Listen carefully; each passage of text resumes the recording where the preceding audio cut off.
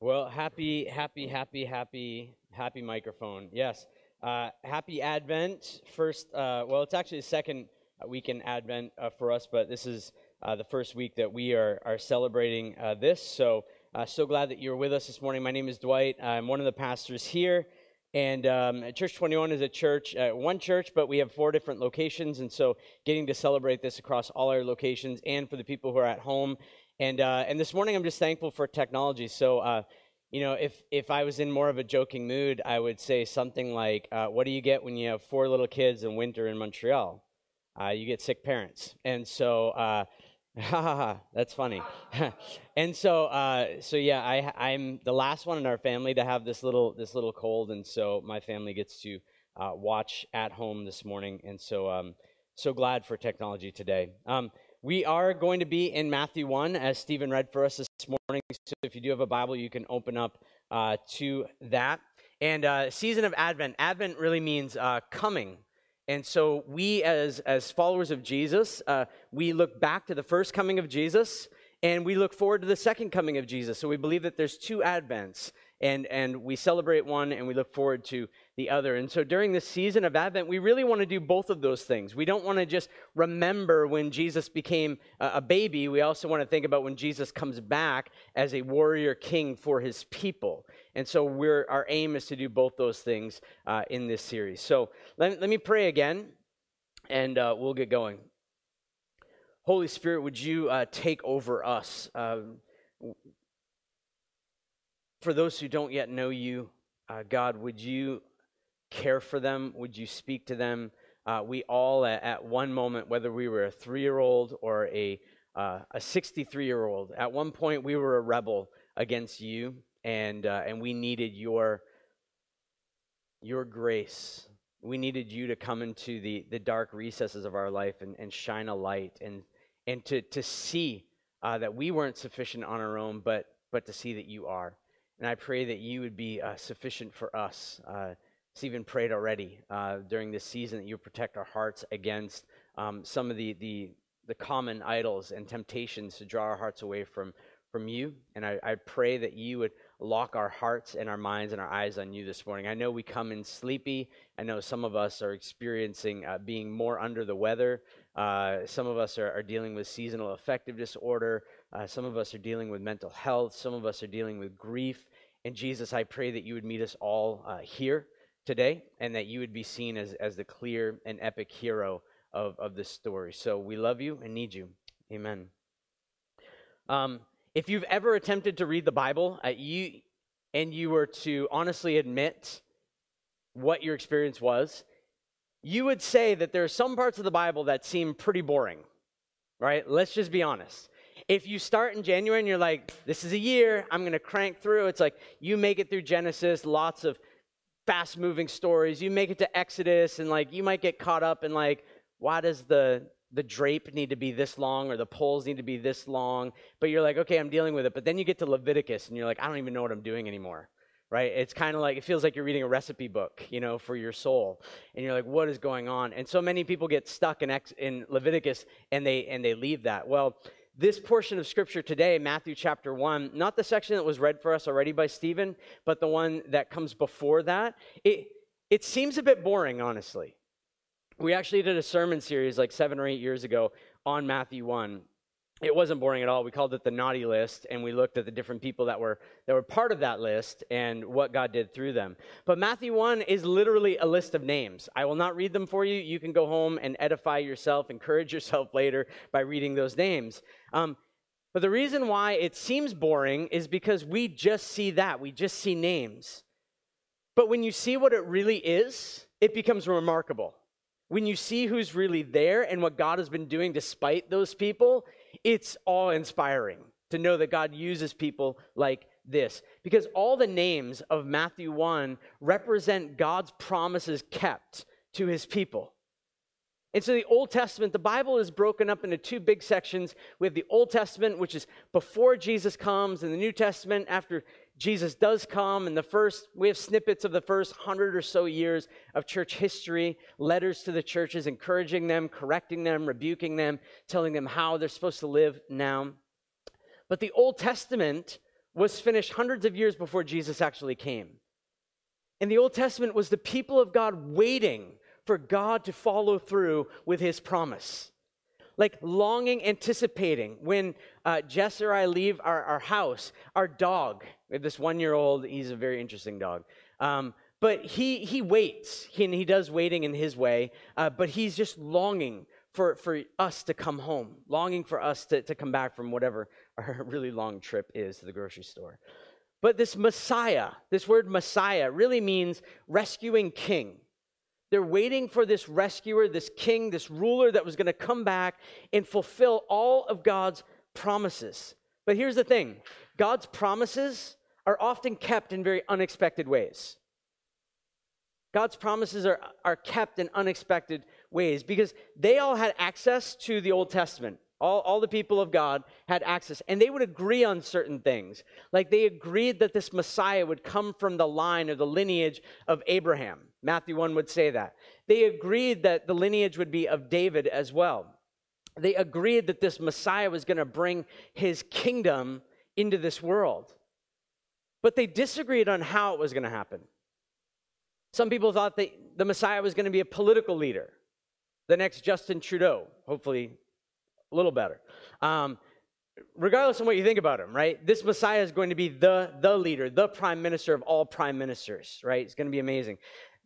Some thought he was going to be like a military leader and lead an army to overthrow the Roman Empire and allow for the people of God to rise up. Some thought he was going to be a revolutionary. Some thought that he was going to be a preacher of good news. There was all kinds of disagreement on how the Messiah was going to fulfill his role. But one thing was clear.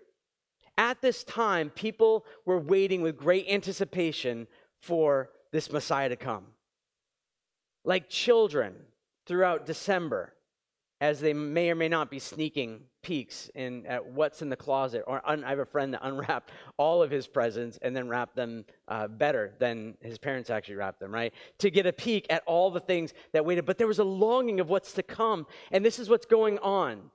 This is what's going on inside of the people of God. And literally, everything was pointing to this moment. All of history was pointing to Jesus coming. But the thing was, this moment wasn't center stage. It wasn't the Stanley Cup Finals. Now, if we're really honest, we know we're not going to celebrate any Stanley Cup Finals this year in Montreal, unless you're a fan of some other team. But it wasn't the Stanley Cup Finals. It wasn't the Grey Cup. It wasn't The Voice. It wasn't this thing where someone steps into the spotlight so that everyone can see. Rather, this Messiah coming went rather unnoticed. It was more like a up-and-coming hockey player in a backyard rink in northern Saskatchewan, right? It's more like some phenomenal singer like Adele. You know, we talked about her philosophy on marriage a few weeks ago. She has a great voice, though, so let's highlight the voice, right? It's like her singing in a shower somewhere, being unnoticed. This is what's actually going on in this story. But for a few, and we'll look at them this morning, for a few, this would change their lives forever. It would change their lives forever. If you're a follower of Jesus, maybe you've said something like this, God, would you please use me? God, would you please work in me and through me, and would you please take me wherever you want me to go? Do whatever you want to do with me. And we just have to be careful with that prayer, right? I would encourage you to pray that way. But as we look at the story this morning, I bet none of us want this story. I bet none of us want our circumstances to work out in this way. And I assume that Mary probably prayed these types of things. God, use me. And this is who we're gonna run into first in the story is Mary. Now, Mary, Hebrew weddings, Jewish weddings, had this parenthetical piece to it. You would be married, but not really. You wouldn't consummate the marriage. So technically you're married, but then there was this betrothal period where the man would go away and he would usually add on to his father's house and it would just become bigger and he would go and make a place for you. So he would come back and get the wife when he was done doing that and bring her, consummate the marriage. Whole thing was done, big party, week-long celebration, amazing. So Mary was in that parenthetical piece. She already had a husband, but not yet. He hadn't finished his work and come to get her yet. So imagine being her. Imagine prepping for a wedding, prepping for a marriage. What's going on in your mind at that point? Oh, he's so handsome. I can't wait for him to come. I love watching him swing a hammer. I can't wait till we do that. Well, imagining, right? Romance. Oh, I can't wait to get into that new house. Oh, I can't wait for the kids that are going to come along and the friends we're going to have. And when social distancing's not a thing anymore, right? Like, it's going to be incredible, right? For her, she's dreaming of this future. So exciting. And then God answers her prayer. God, would you use me? Matthew 1, verse 18. Now, the birth of Jesus Christ took place in this way. When his mother Mary had been betrothed to Joseph, before they came together, she was found to be with child from the Holy Spirit. Now, on the surface, what appearance says is that she really wasn't living the way that God wanted her to live. Everything about her body over the course of that 9 months was saying that she is not living in submission to God, right? God, use me, but I'm going to do whatever I want to do. Everyone who would look on her would almost put that scarlet letter on her. Or they definitely would, not almost. They would. That she would gain a certain reputation in her town. Because to be a follower of God meant that marriage is really the relationship for having kids. And I'm not going to go beyond that. You can do your own life skills, life whatever courses with your kids to teach them about that. But marriage is a relationship for having kids. Therefore, to be unmarried or to be betrothed, that's not an arena where you're supposed to be having kids or being pregnant. Very simple. Therefore, Mary's reputation, having child, being pregnant, her reputation would have been destroyed in her village. Absolutely destroyed. And then if she told the story of what actually happened, she would seem just a little bit out there, to say it nicely, right? Like, Mary's nuts. Mary's crazy, right? God came to her and did this. Like, that's disgusting, actually. Who are you to actually think that up, Mary? Has this ever happened to you? Not the Holy Spirit coming upon you in that way, okay? This seems like it was a one-time thing. But has it ever happened to you where God seemed to place an unexplainable situation on your life? Where if you actually start to tell people about it, you seem a bit crazy. Why would you ever do that? Why would you ever consent to this? Why would you ever follow through on these things? And what would have been so easy for Mary to do, and what's so easy for us to do, is to be focused on our reputation in this moment. It's to go into like PR mode, public relations. We become our greatest public relations person, where all of a sudden we want to explain away what's actually taking place so that we don't seem crazy. But what's so interesting in this text is that it doesn't seem like God's main concern is our reputation. Doesn't seem like God's main concern is our reputation in this world. Now, I mean, I could caveat that and say a whole host of other things, but I think it'll come out as we're going through the rest of this text. Because God's main concern is doing what's best for him and for us. Because when God works for his best and the best way forward, it's also our best way forward, even when we don't feel like it is. Because who placed this child inside of Mary? Well, the text says that the Spirit of God did. See, the Spirit is most concerned with applying the work of God in our lives. That's what he wants to do. He wants to take God, this unseen being, and help him be seen in our lives. He wants to take this being that if we were in front of him, his glory would be so great that we would just melt away. And he wants to make him palpable to us so that we can actually enjoy him without being destroyed by him. This is what the work of the Spirit is to highlight who God is and what he's done. And the Holy Spirit of God wants to make God famous. Even in the moments where we feel like he's let us down. Even in the moments where we feel like, I don't know if this would have been the plan A that I would have chosen. Because what the Spirit of God can do is he can also change our hearts to want the thing that God is actually doing in our lives. Because our natural proclivity is that when an unexplainable situation comes, or when life as we know it is going to change significantly because of what God is doing in our lives, our natural proclivity is to say, look at all the things that I've lost.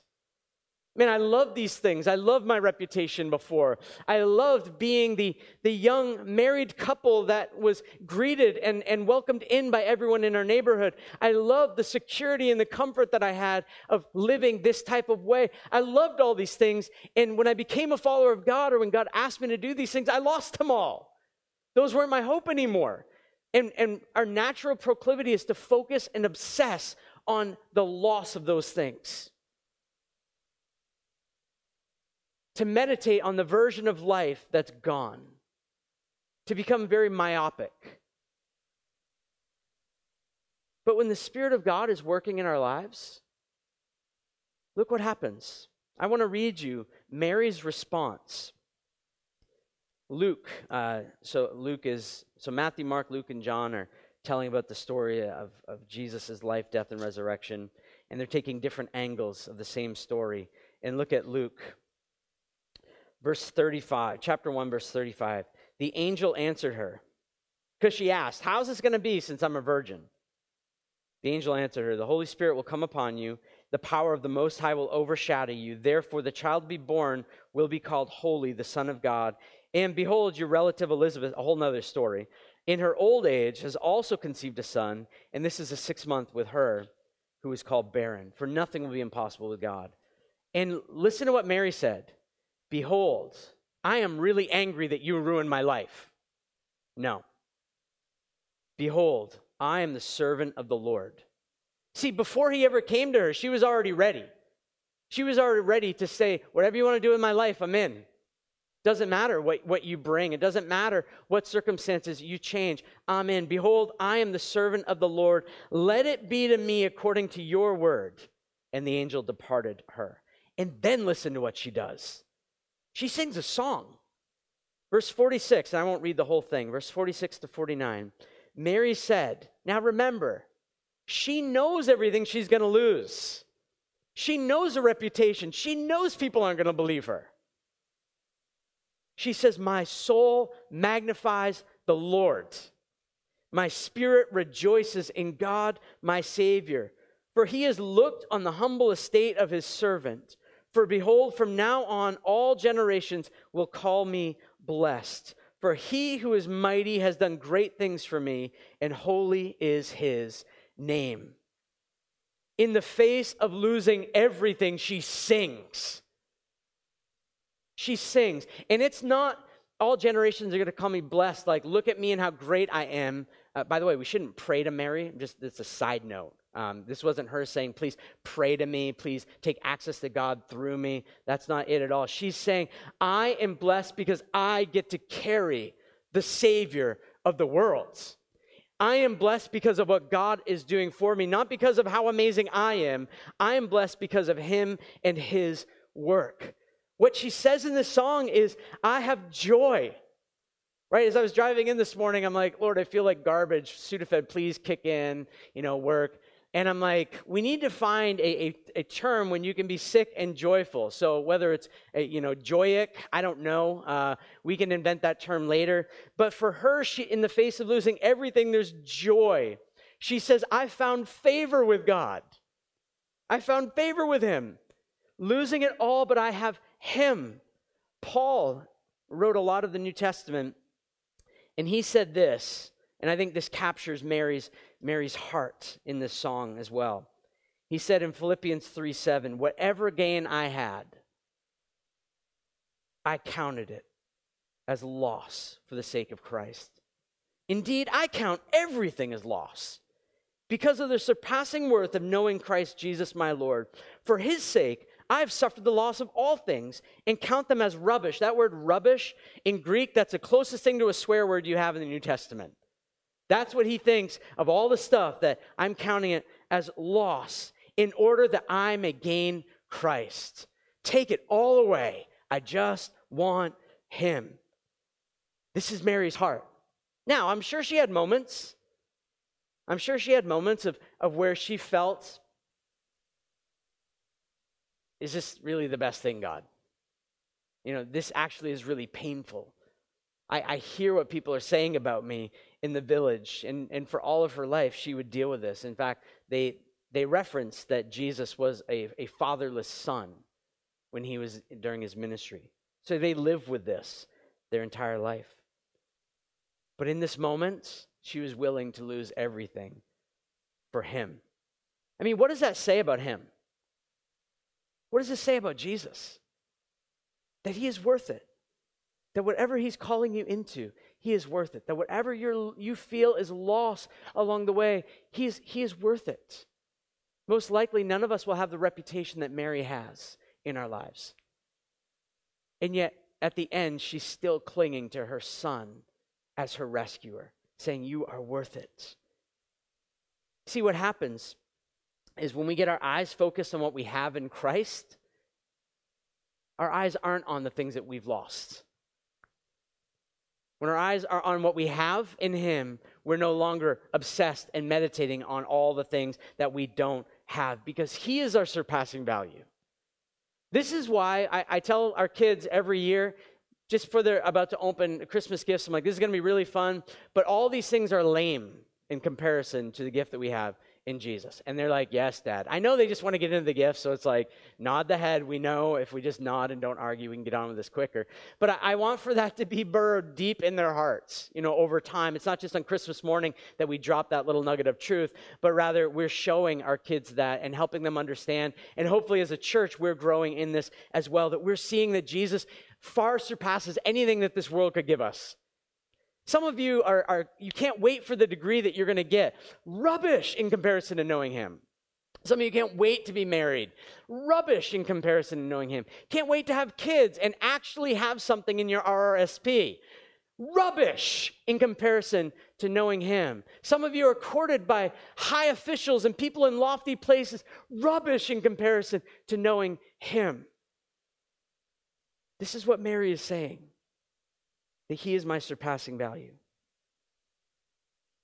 In that long list of names in Matthew 1, Jesus is God's promise kept.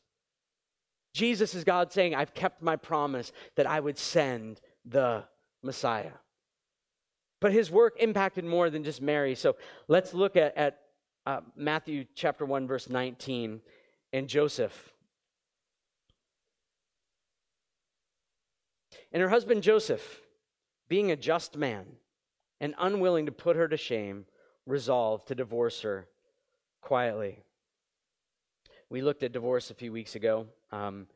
He would have handed her a certificate of divorce so that she could have remarried, that she would have been taken care of. She wouldn't have been vulnerable any longer in that society. Joseph was concerned for her. And I assume that Joseph's heart was broken upon receiving this news. Because if we put ourselves, sometimes we read these accounts and we're just like, why didn't Joseph get it? Imagine you're going to be married and your fiance comes and says, hey, there's great news. God put a baby in my belly. All right, God equals who? You're trying to work out the math with them. This doesn't line up because God doesn't do this. Virgins don't get pregnant. For Joseph, planning life, building that house, and then, hey, Joseph, come over. We're going to do a gender reveal party. He's like, oh, cool. For who? No, for us. We haven't gone that far yet, Mary. Yes, it's okay. It's okay. God is with us. God is with us. Absolutely shattered dreams. Joseph was now going to enter into a position of shame as well. And sometimes we just don't enter into the story enough so that we can feel this.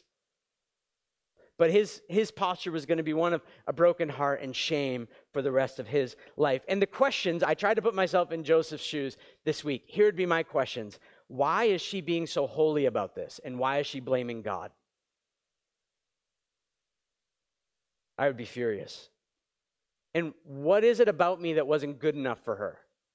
Here I am working my butt off to build a house. I don't know how to build houses, by the way, so this would be a really incredible thing if it happened. But like, I'm working my butt off, watching YouTube videos, trying to figure out how to build this house, and you're off playing. What is it that's not good enough about me? And then why did she need someone else? But the reality that we get to see from this side is that she didn't need anyone else. She didn't need anyone else. In fact, she chose, little knock on the roof. She chose God over him. She chose whatever God was doing over whatever Joseph was bringing into her life. This is a really important part of this text. She chooses God over her to be husband. And we should want this as well. If you're married, you should want your spouse to have God more than you. Not that you're absent, God's going to take care of them, but that they would treasure God more than they would treasure you. You should want this for your friends and for your family and coworkers, that we want them to have God more than they have us. But his plan was that he was ready to quietly divorce her. And since we have access to more information than Joseph did in this moment, we can see that he was going to walk away from God's work because he didn't understand. He was ready to walk away from God's work because he just didn't understand. And I'm sure you can relate to this. I'm sure you can relate to something being too hard, too strange, or too unbelievable that God could be doing. And you might need to take this incredible step of faith into it, but you're just like, I have too many questions still about this. There's no way I can do it. I'm just going to go ahead, get the divorce, let her go off, and I'll figure out life from here on out.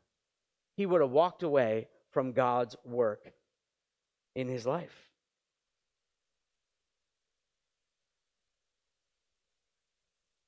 But this is the arena where faith really shines.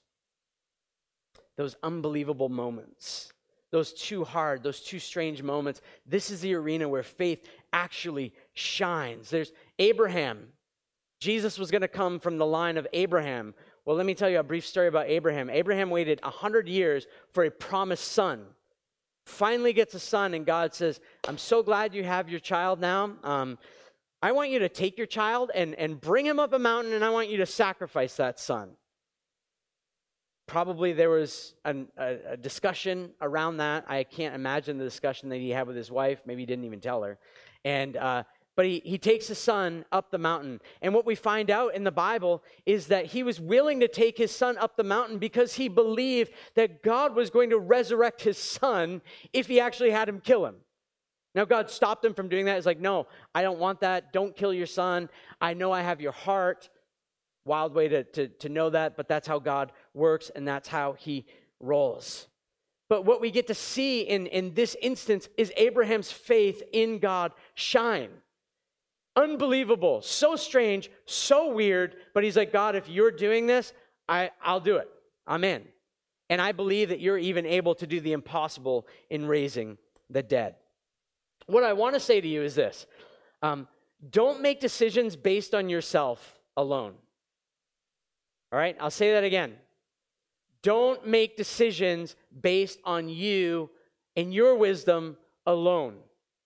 Yeah, like choose if you want hummus or cream cheese. Like you don't need to take a survey in your city group around that decision. But big decisions in life, don't do this on your own. You've been given so many ways to process through life. You have prayer, you can talk to God. You have community that you can talk to others. There's wisdom for you that God has given for you in these decisions that you are going to need to make. And I'll say this as well. Just because something could make life harder forever, just because something could make life harder forever doesn't mean you shouldn't do it. God was calling Mary and Joseph into something that was going to change the rest of their lives and make them extremely hard. But that didn't mean that they shouldn't do that. Not everything that you do and that God calls you to do in life is going to give you, rainbows, unicorns, and butterflies in your soul. I hear people say all the time, oh, God gave me peace about that. And I'm like, well, a lot of the things that I've had to do in life, I don't have peace about. I don't even like it. I don't want to do it even as I'm doing it. Because you feel peace in your belly does not mean you should do it. Does it line up with Scripture? Do other people around you think that this is a great idea? Do you know without a shadow of a doubt that God is actually calling you to do this thing? Don't put the phrase, God led me to, God told me to, unless he actually did, like Mary and Joseph. Be convinced, hey, this is, with the information I know, I'm going to make this decision. That's a good thing to say. But don't say, God's given me peace about this. God, because maybe that's not actually from him. Maybe it's not from him. But God understands what we need. God understands what we need. Where's that music coming from?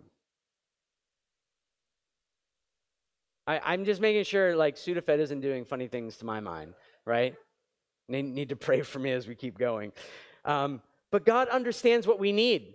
Joseph is ready to walk away from the work of God, and look at what he does. He comes to Joseph. Verse 20. But as he considered these things, behold, an angel of the Lord appeared to him in a dream, saying, Joseph, son of David, do not fear to take Mary as your wife, for that which is conceived in her is from the Holy Spirit. She will bear a son, and you shall call his name Jesus, for he will save his people from their sins. And then in verse 24 it says, when Joseph woke from sleep, he did as the angel of the Lord commanded him. He took his wife, but knew her not, didn't consummate the marriage until she had given birth to a son, and he called his name Jesus. You see, God can speak how he wants to us. We've already looked at some of the ways that God speaks, that God speaks through his word. He can speak through others.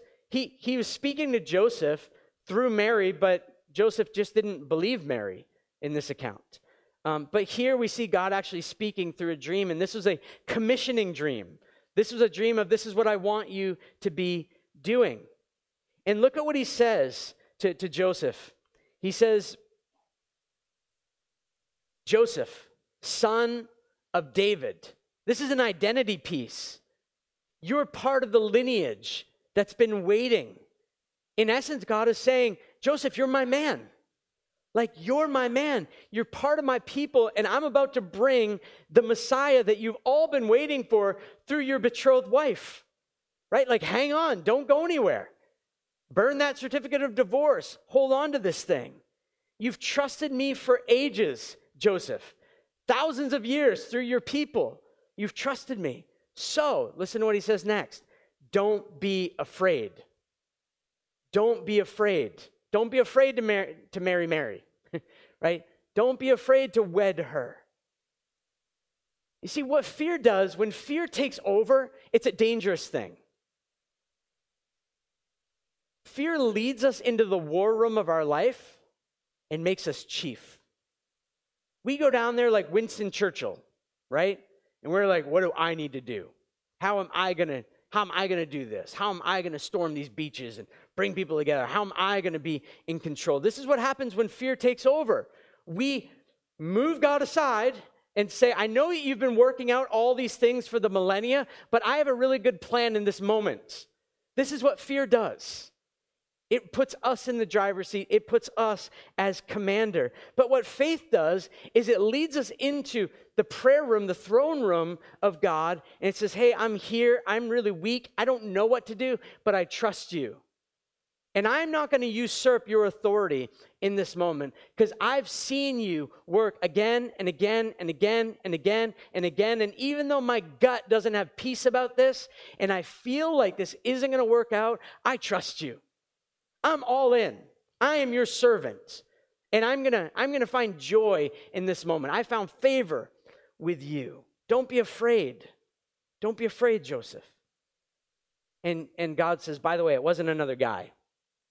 The Holy Spirit put the Son in Mary. And I imagine the Holy Spirit God wants to move him quickly away from those details, because they're not most important. They're not most important. And then he says, I want you to name the boy Jesus. This is the name Yeshua. So Jesus is like Joshua. So there's a story in the Old Testament about Joshua. And if you know the story, you know that Moses led the people of God up out of slavery in Egypt. And they came out. And then Moses died and didn't actually make it into the promised land that God promised his people. It was Joshua who brought the people in. Well, God is saying, I want you to name him Yeshua because he's going to bring my people into the better promised land. He's going to bring my people into the promised land that will have no end. And he will deliver them, save them, rescue them from their sins. He's going to rescue them from their sins. So let me just ask a few questions about that line. Who are his people? Who are the people that Jesus is going to rescue? Well, certainly everyone in that genealogy, and certainly everyone who has believed and trusted in the work of God up to this point, but also that carries over into us. Whoever by faith has submitted and bent their knee to Jesus as King and rescuer. We're here, that Jesus came for us. That Jesus came for us. That we're not this little religious subculture. We are God's people. The church is God's people, connected to all of God's people over time. But what are the sins? He's going to save his people from their sins. And sins are there's a whole host of definitions we could give that, but let me say it this way. Hearts, motives. Motives that are indifferent and rebellious to God. What is a sinner? Well, a sinner is a self-servant. A sinner is someone who walks away from God because they have a much better plan for their life and how to rescue themselves and take care of themselves and provide for themselves. What are the sins? Well, it's manipulating life to get the most under my tree as I possibly can.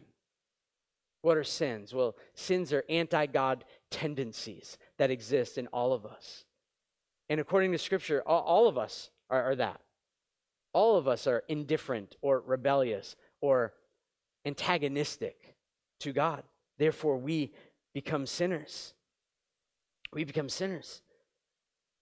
But the good news for us is that this boy, Jesus, was sent to save us.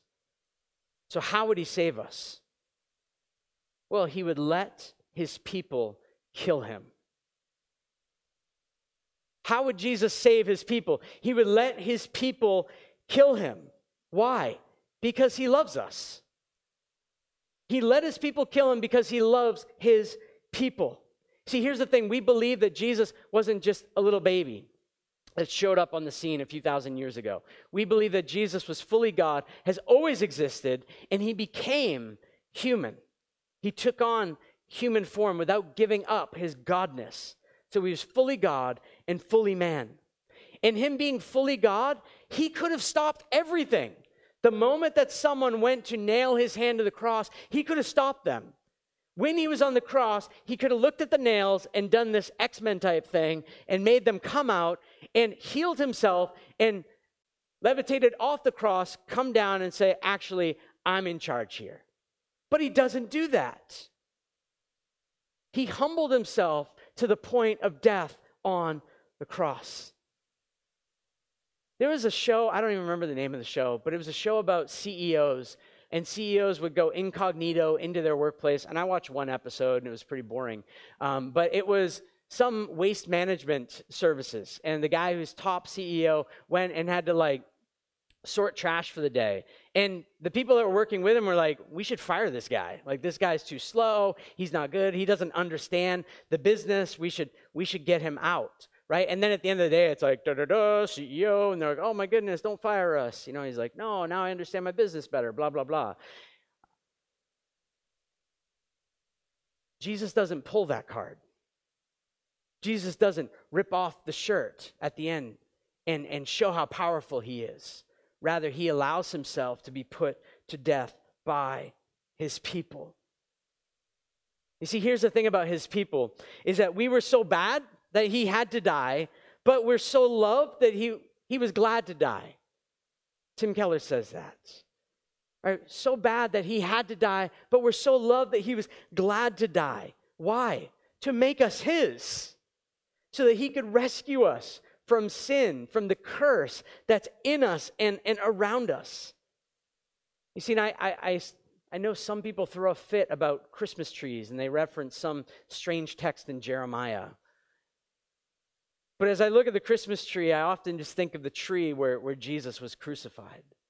The Christmas tree points me to the better tree, where he purchased eternal gifts for me and for us. And not these little nicely wrapped things, but himself.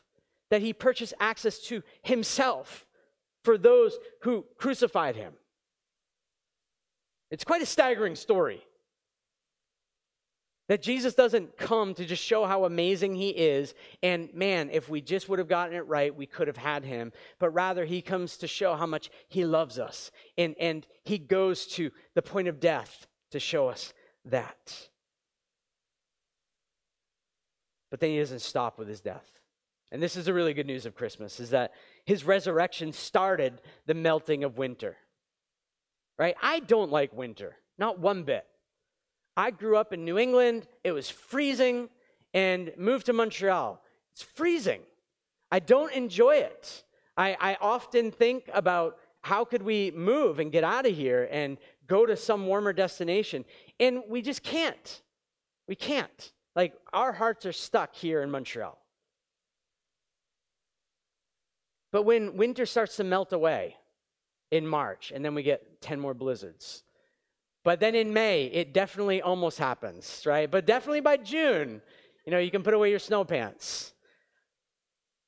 But that, when you're watching all the snow melt, it's like, man, people are wearing t-shirts, like burning winter jackets in their backyard. Like, there is this great celebration that's taking place because winter is done. And this is what the resurrection is. It's that winter is no longer going to rule. And if you remember back to Narnia, it was always winter, never Christmas. But when Aslan came, it's like, there are gifts that are coming as well. This isn't a figment of our imagination and Turkish delights that disappear. It's real, tangible goodness in Jesus. This is what his resurrection has procured. And Jesus came for your heart. Jesus came for your heart and for my heart. So what do we do with this? What do we do with this today? Well, my challenge is asking the question, what connected with you? What connected with you? As you think about Mary and the reputation that she was going to gain and the things that she was dreaming about and the things that she lost, are you holding on to those things? And you're like, man, God, if you asked me to do that, I just don't think that I could move forward. And I'm not asking about the virgin birth, but what is it that you would have a significantly hard time giving up? What is it that if that were done to your reputation, you would just be devastated and you don't know how you would move on? What are you afraid of? What are you afraid of? What in your life are you constructing because there's fear mechanisms moving in you? And the Lord says, I never asked you to go into the war room to be chief. I just asked you to trust me and let me guide you through life. Maybe this Advent season, the Lord says, I want to take from under your heart that fear and remove it and replace it with trust. What's connected with you? All right, do you see that you're in a process of being ready to walk away from Jesus because that thing that you think he's asking of you is just too hard, and you're ready to be like Joseph and just give a certificate of divorce and leave the situation altogether? Ask him to speak to you. Ask him to speak through his word, through others, through a dream. God, would you confirm whatever it is that you're asking me to do for me? But the big idea of all this is, would you receive Jesus? Would you receive him again? Would you allow for him to take his proper place of rule and reign in your life and your heart in this season? Because he came for that. He came for you. And all of your longings are really for him. There's a song by Noah Kahan called Hollow. It's a new song. He's not a Christian writer at all. So don't be mad when you're like, I listened to this and it was a horrible album. I know. But it's a song, Hollow. And it talks about how he's like 22. 22-year-old, and he wakes up in the morning, puts his shoes on, and just hopes that the 401k is going to, fill the hole in his soul. And he's like, but we're all hollow. We're all hollow, and nothing's going to fill me. And it's good if you're 22 and you're figuring that out now, because Jesus is saying, I want to fill you, and I can complete you. I can complete you. See, Jesus came not to give us a holiday break, but to make us his forever. And he is always going to keep his promise. All the gifts you're going to give, they're going to break their promises to you. You're like, man, Apple Watch, it's going to be amazing. 6 years from now, it's going to break, and Apple Care is not going to be there, and no warranty is going to be there, and even the Quebec warranty is not going to work, right? It's going to let you down. The gift that you're going to give to your friend or spouse or significant other, whatever, finally, they're going to appreciate me. That's going to lose its luster very soon, right? But Jesus, he won't, and he will keep his promises to you. That he will never stop loving you. He will never stop pursuing you. He will keep coming after you, even when you're saying, I don't know if I want any more of you. He's saying, but I'm going to give you more of me. Let me pray, and we'll respond this morning. But Jesus, would you care for our hearts?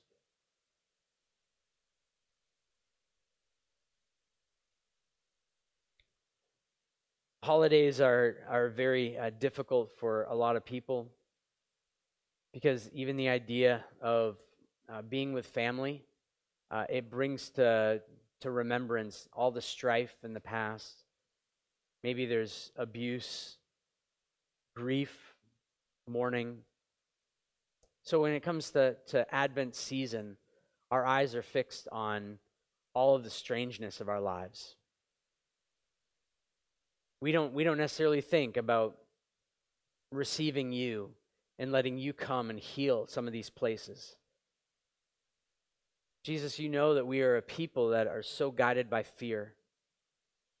Fear about the future, fear about what's going to happen, fear of sickness, fear of COVID, fear of regulations, fear of ourselves. We have all these fears. I pray today you would take your hand, reach into our heart, and pull that fear out and replace trust. That we would have our confident expectation anchored in you. Jesus, I want to pray for people who are here that don't yet know you, that today that they would bend their knee to you and receive you. That they would say, Jesus, I see you came for me.